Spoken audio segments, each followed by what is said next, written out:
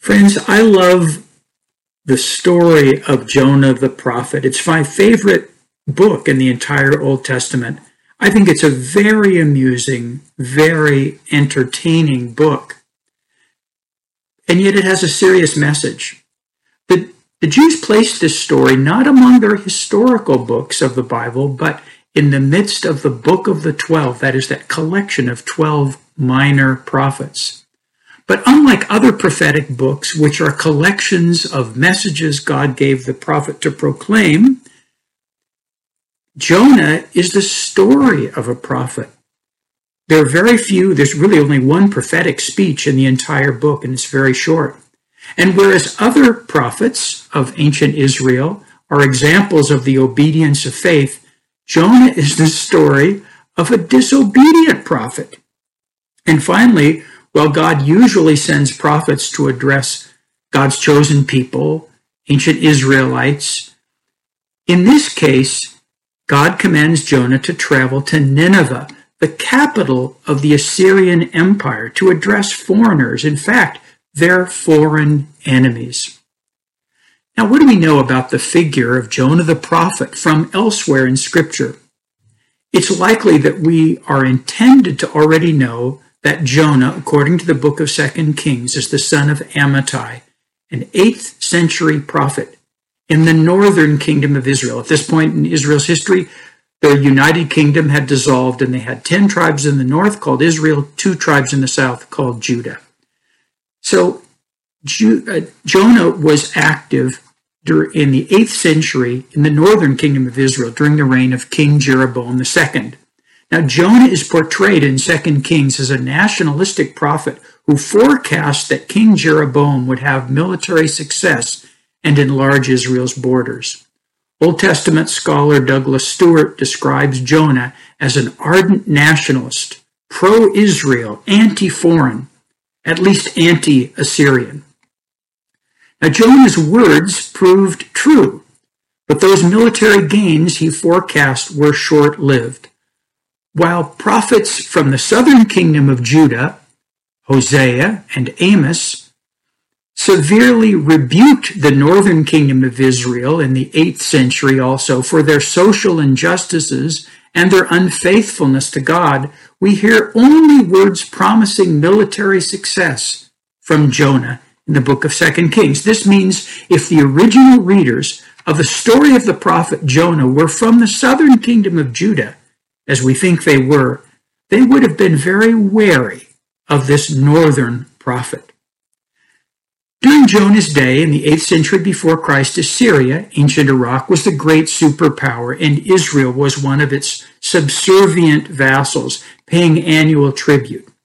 Now, if Jonah was written later than 722 BC, then its readers would already know that the northern kingdom of Israel, the 10 tribes which had revolted, suffered the response of the Assyrians as they invaded and destroyed it forever as a nation state. So Nancy Swearingen today is going to read the first part of the story of Jonah, found in chapter 1, verse 1 through chapter 2, verse 2. Then she's going to pick up with verse 10 of chapter 2 and read through chapter 3, verse 2. The one thing that she's not going to read in her reading is most of the prayer Jonah prayed while in the belly of the fish. So let's hear that important story.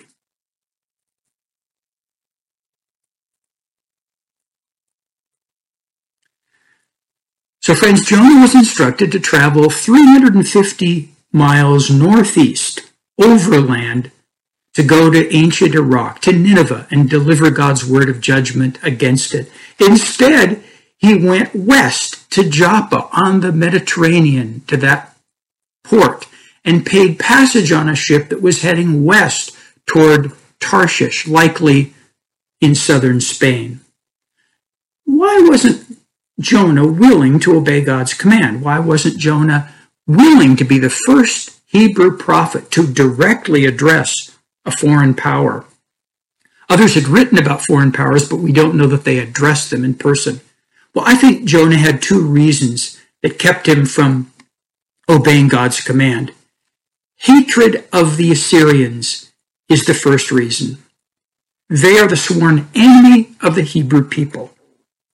They are the superpower which will soon destroy the kingdom in which Jonah lives, the northern kingdom of Israel, the 10 tribes, and wipe it off the map.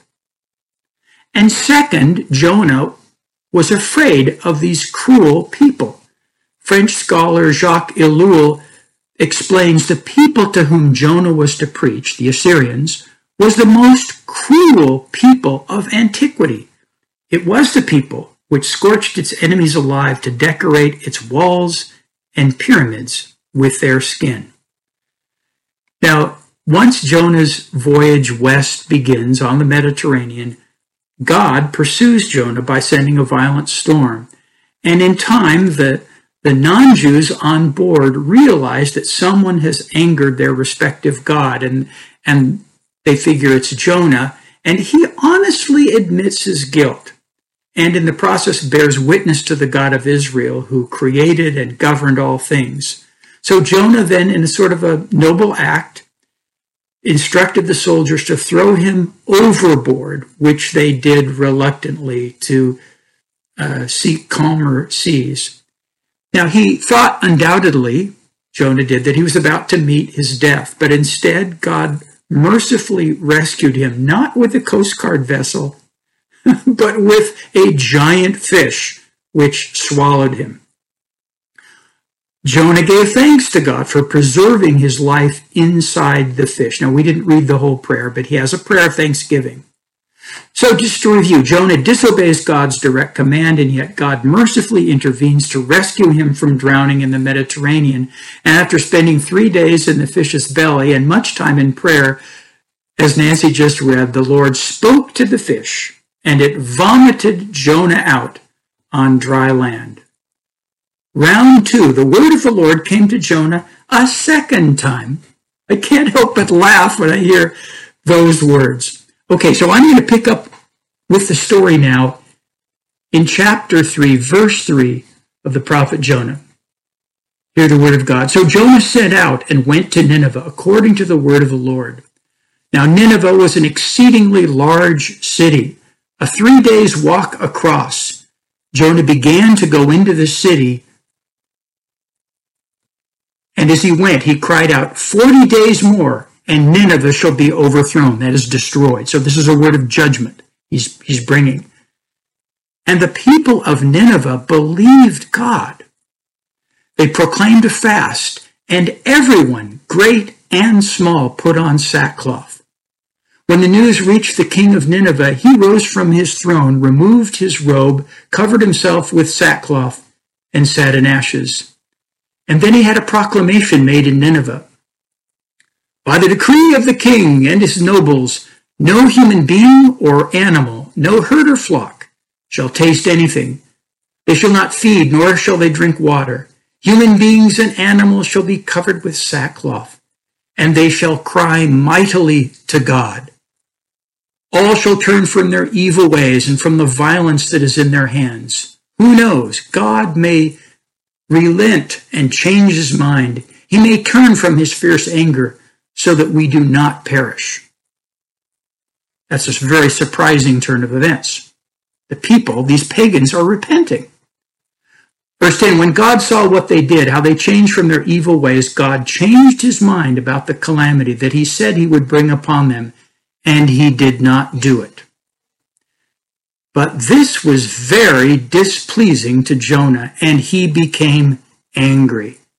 He prayed to the Lord and said, O Lord, is this not what I said when I was still in my own country? That is why I fled to Tarshish at the beginning, for I knew you are a gracious God and merciful, slow to anger, abounding in steadfast love, and ready to relent from punishing. And now, O Lord, please take my life from me, for it is better for me to die than to live. And the Lord said, is it right for you to be angry? Then Jonah went out of the city and sat down east of the city and made a booth for himself there. He sat under it in the shade, waiting to see what would become of the city. The Lord God appointed a bush and made it come up over Jonah to give shade over his head, to save him from his discomfort. So Jonah was very happy about the bush. But when dawn came up the next day, God appointed a worm, which attacked the bush, so that it withered. When the sun rose, God prepared a sultry east wind, and the sun beat down on the head of Jonah so that he was faint and asked that he might die. He said, "It is better for me to die than to live." But God said to Jonah, "Is it right for you to be angry about the bush?" And Jonah replied, "Yes, angry enough to die." And then the Lord said, "You are concerned about the bush, for which you did not labor, and which you did not grow. It came into being in a night and perished in a night. And should I not pity Nineveh, that great city in which there are more than 120,000 persons who do not know their right hand from their left, and also many animals?" ? And that's the way the book ends. Well, this time, Jonah reluctantly traveled all the way to the large city of Nineveh and began to proclaim God's message of impending judgment and destruction. Now, Jonah would like nothing better than having a ringside seat to watch the Almighty nuke Nineveh. Miraculously, though, the people of Nineveh believed God. They proclaimed a fast. And everyone, great and small, we're told, put on sackcloth as a sign of penitence and mourning. Even the king of this evil empire covered himself with sackcloth, sat in ashes, and cried out for mercy in hopes God might turn from God's fierce anger. So in response then to the people's penitence, surprising penitence, our gracious God calls off the announced destruction of the city. God reveals God's wide mercy, our Creator's amazing grace. In response, though, like a spoiled child, Jonah is petulant and angry.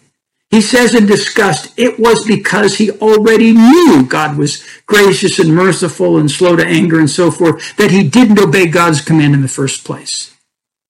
I already knew that. I knew you'd relent, so why was it worth coming all this way? Just to see them repent. Who cares about them? So the city of Nineveh is not nuked. Jonah sulks on its outskirts. He pouts. "Lord, please take my life from me, for it's better for me to die than to live." Sort of like the character in Jesus' parable of the unforgiving servant, Jonah, who has just received God's grace and mercy after being thrown overboard in the ship on the Mediterranean, now he wants to deny that same grace and mercy to others who he thinks don't deserve it. He's just confessed God's gracious and merciful, but now wants God to withhold that mercy from his Assyrian enemies. So as an object lesson for Jonah, God appoints a bush to grow rapidly, like the story of Jack and the Beanstalk, in order to save Jonah from heat stroke in that arid climate. And Jonah was exceedingly pleased about the bush. This is how the text reads at that point. But when dawn came up the next day, God appointed a worm dum, dum, dum, that attacked the bush so that it withered. When the sun rose, God prepared a sultry east wind, and the sun beat down on the head of Jonah so he was faint and asked that he might die. He said, "It is better for me to die than to live." And the book then ends with a final question God puts to Jonah, which rings in our ears as we finish the story. The Lord replied to Jonah, "You are concerned about the bush, for which you did not labor, and which you did not grow. It came into being in a night, and perished in a night. And should I not pity Nineveh, that great city in which there are more than 120,000 human beings who do not know their right hand from their left, and also many animals?" So friends, what is the central truth, the central message of the story of Jonah? The details of the story are very entertaining and humorous, but the basic message is deadly serious. The story was written to remind and correct and rebuke the Hebrew people and each of us, and to remind us of God's wide mercy, God's amazing grace, not only for the covenant people, but for all people, including our enemies. And it's supposed to remind us of our Creator's concern for the environment as well. Now, friends, with good reason, John 3:16 is perhaps the most loved verse in the entire Bible. And you know it. For God so loved the world, he gave his only Son, that whoever believes in him may not perish but have eternal life. Well, no Old Testament text speaks of God's loving desire to redeem all people as clearly as does that verse.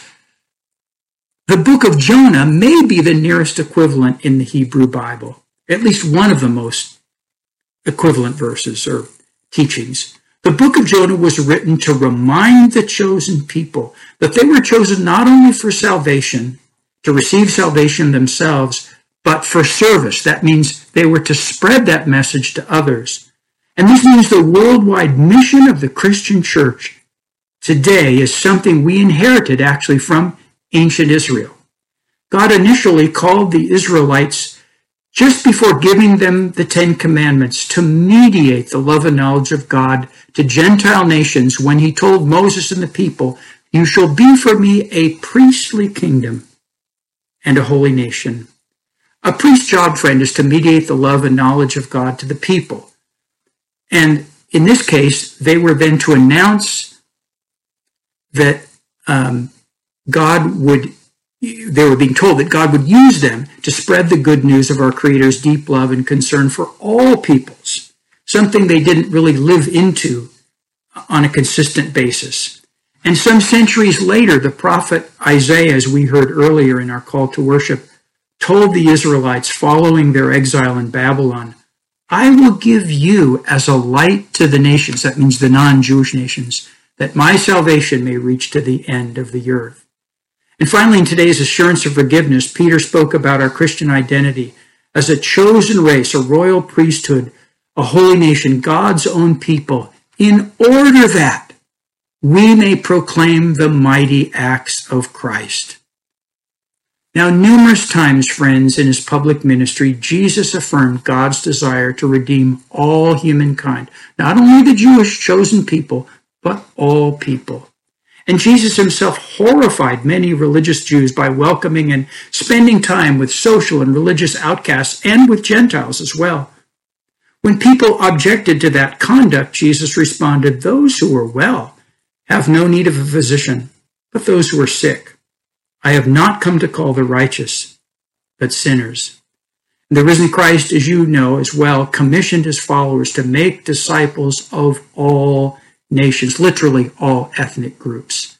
And so Jesus wanted to reach all peoples, both Jews and Gentiles, with the message that the one true God loves all people and wishes to redeem all people and calls all people to change direction and follow him.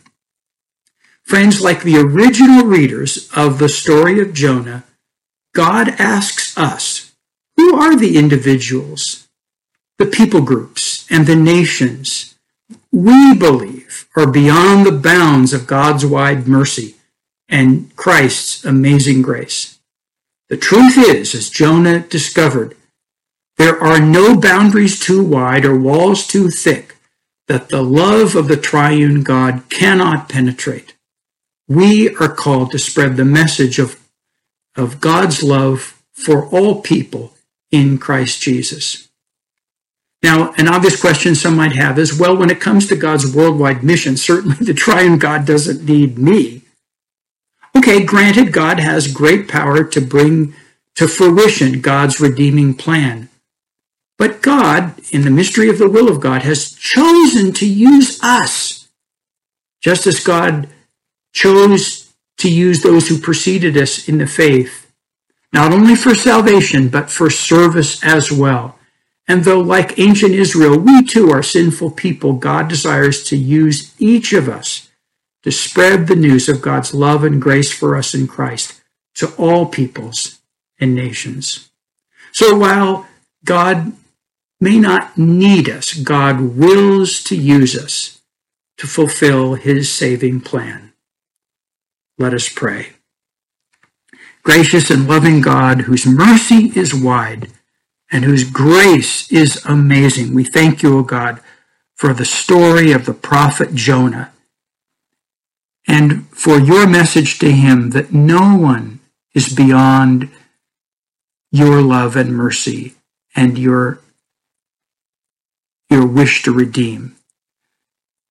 And so remind us that you call all people to repentance and personal faith in yourself through Christ, whether we feel such people deserve it or not. And remind us that you call each of us to Christian service as well as salvation. So give us a passion and a deep desire to bear witness to you and to your love for us in Christ Jesus with both our words and our works. Through Christ, the risen Lord, we pray. Amen.